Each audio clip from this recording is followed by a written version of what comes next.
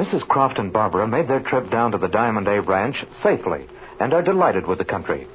But Jimmy and Speed were supposed to reach the ranch at the same time. It is early the following afternoon, and the boys have not yet put in an appearance. Mrs. Croft and Barbara are worried. An airplane is heard. It's Rip Bender just returning from a flight to Devil's Pass Airport. He hands them a telegram. It is from Speed Robertson saying he has been recalled to Kansas City and is taking Jimmy with him. Mrs. Croft and Barbara are terribly disappointed. Oh, Mother. What a shame, dear. I'm afraid we've caused Mr. Robertson a lot of trouble. Now, that's too bad, Mrs. Croft. Having to turn back after they got halfway. Robertson told me he figured on doing some hunting down here, too. Yes, it certainly is too bad. Well, he sure gave us some good advice. After you've had a peek at this land, I'm sure you'll take my offer. Yes, I suppose we might as well. Don't you think so, Barbara? I guess so, Mother. I want you to feel perfectly satisfied with the deal I'm offering you, Mrs. Croft. Here's what I suggest. Let me fly you and Miss Croft over the property this afternoon, and after you've taken a good look at it, I'm sure you will feel perfectly satisfied. Thanks very much, but I don't think I'd know any more after the trip than I do now. Just as you say, ma'am, but I'd be glad to do it. No, thanks. I'll tell you what I'll do, Mr. Bender. I'll think the matter over and give you my final answer early this evening. I'm almost convinced it's wise to accept your offer, but I'd like to think it over a little while longer. Very well, ma'am. Barbara, dear, I believe I'll go in and rest for a little while. All right, shall I come in with you, Mother? Oh, no, dear, that's not necessary. Why don't you stay out here for a while and enjoy this beautiful scenery?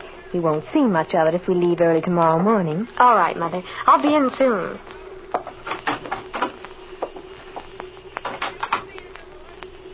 Mrs. Croft hit the nail on the head that time, Miss Croft. You sure won't see much of this country if you leave in the morning. Now here, why don't you do this? My ship's right out in front. Take a little spin with me. I'll show you some real mountain scenery. Well, thanks very much, Mr. Bender, but I believe I prefer looking at the mountains from this comfortable chair here. Now listen, Miss Croft. Barbara, you got me all wrong. Honestly, I think you're a swell gal, and talk about good looking.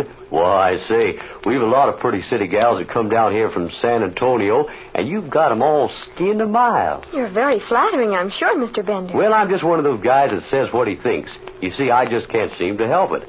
I can't seem to make you catch the drift, though. Why, I've fallen for you in a big way, and believe me, that's a laugh.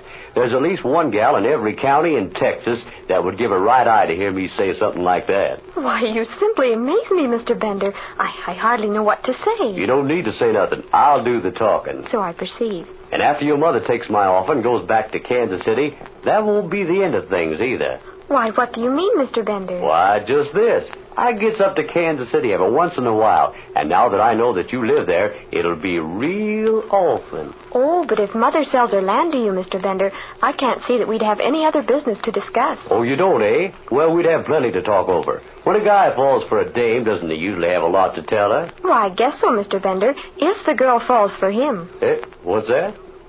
I think I'm beginning to get it. That's a highfalutin way of giving me the air, ain't it? You're very abstruse, Mr. Bender. What? Say, what are you pulling on me anyway? What does that mean? Why, that means I think you're very smart, Mr. Bender. At least you catch on quickly. Oh, so that's the lay of the land, is it? So you won't go flying with me, and you don't think I'm good enough to call on you. Why, I say, pretty soon I'll have so much dough I won't know what to do with all of it. Maybe you'd be pretty glad to know me then. Money isn't everything, Mr. Bender. No, I suppose you'd rather have some pug kid like Jimmy Allen who hasn't a dime to his name fall for you. Perhaps I would, Mr. Bender. Well, you might change your mind before long. Well, I'm off. I'll be back later to get your mother's answer. Hey, Pete, start my ship. Okay, Rip.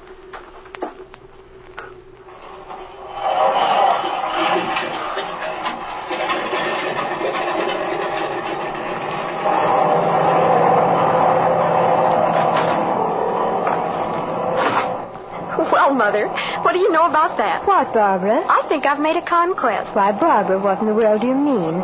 Who? Mr. Rip Bender, Mother. He just told me that he's fallen for me in a big way, or words to that effect. Why, the impudence of him.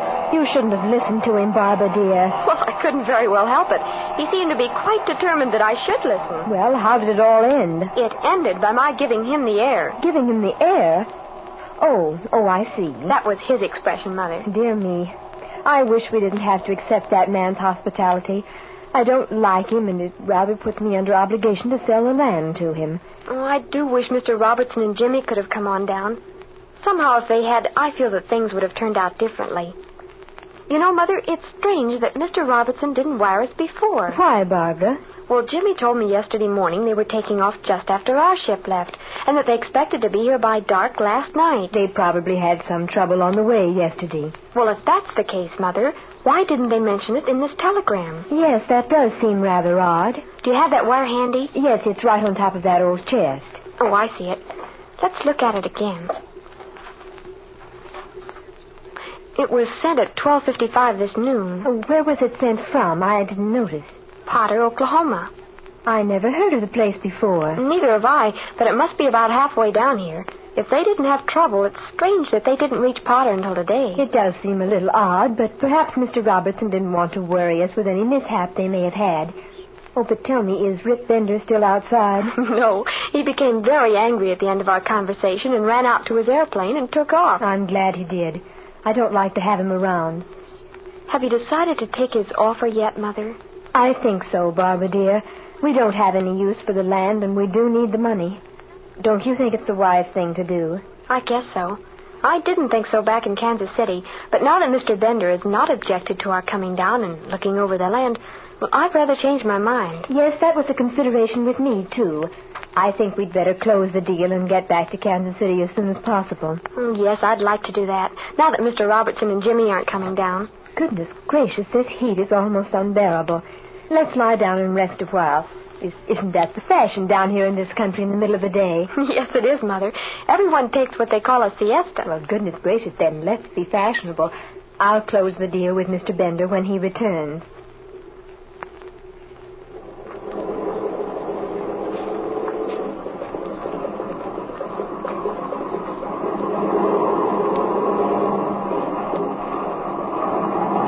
Well, here we are. I guess Mrs. Croft and the gal are inside.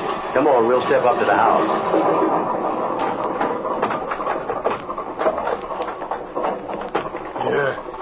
You don't think she'll get wise to this, do you? No, there ain't a chance. She's just on the point of closing the deal anyway, and this'll push it over just as easy as falling off a log. Well, here we are. Come on in the living room, and I'll knock on Mrs. Croft's door. Okay, Rip. Why, who is it? This is Rip Bender. Are you ready to talk business yet? Oh, I guess so, Mr. Bender. Barbara and I will be right out. Now pull the stuff just like I told you to. Hey, don't you worry, Rip. I'll put it over. Well, glad to see you, Mrs. Croft. I guess you've been taking a little siesta, eh? Yes, I guess it's the custom down here. Yeah, it gets pretty hot in the daytime, especially in the summer. Nobody stirs out unless they can help it. But here, I want you to meet a friend of mine. This is Les Hawkins, Mrs. Croft. Well, how to do? He's that neighbor I was telling you about that owns a piece of land south of us. He lives in San Antonio now, but I happened to run across him in San Rafael this afternoon. He was on his way out here to see me anyway. I'm very glad to meet you, Mr. Hawkins, and this is my daughter, Barbara. How do you do? Well, I'm glad to meet you both. Yep, I had some correspondence with Rip and his old man about selling my land to him, so I thought I'd come on down here and talk it over. Oh, I see. Then we're really both of us here on the same errand. Yep, I guess so. Rip was telling me that you own this stretch to the west. Yes, I do. Mr. Bender here made me an offer for my property, but never having seen the land, I came down to look it over and arrive at a decision. Well, Mrs. Croft, if you shouldn't want to sell your land to Rip here, I'll certainly be glad to sell him mine. It's never been anything but a bunch of grief to me. I couldn't make a living off of it. That's why I moved to San Antonio. I'm setting myself up in business there, and I sure do need the money bad.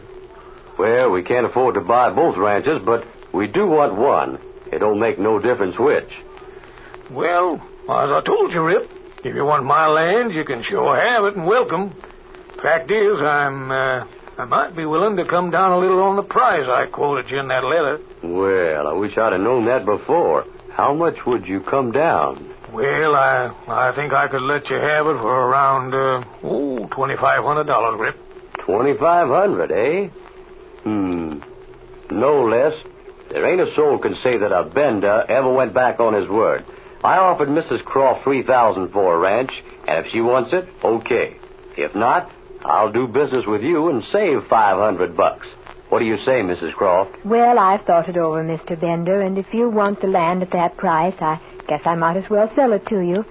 Though I must say I hate to see Mr. Hawkins lose the opportunity of selling his land. Oh, that's all right, ma'am. Rip made the offer to you first, and I guess he couldn't very well go back on his word. Well, we'll consider the matter settled then. I've got the necessary papers over here in this desk. Say, what's that?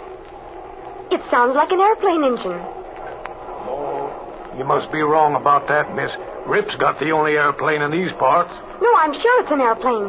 Now listen. Well, here are the papers, Mrs. Croft, made out and ready to sign. Hawkins here can act as a witness.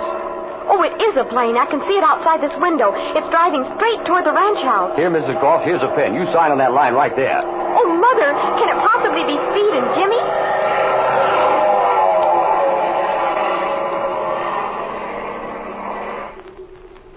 And we also wonder if Barbara is right.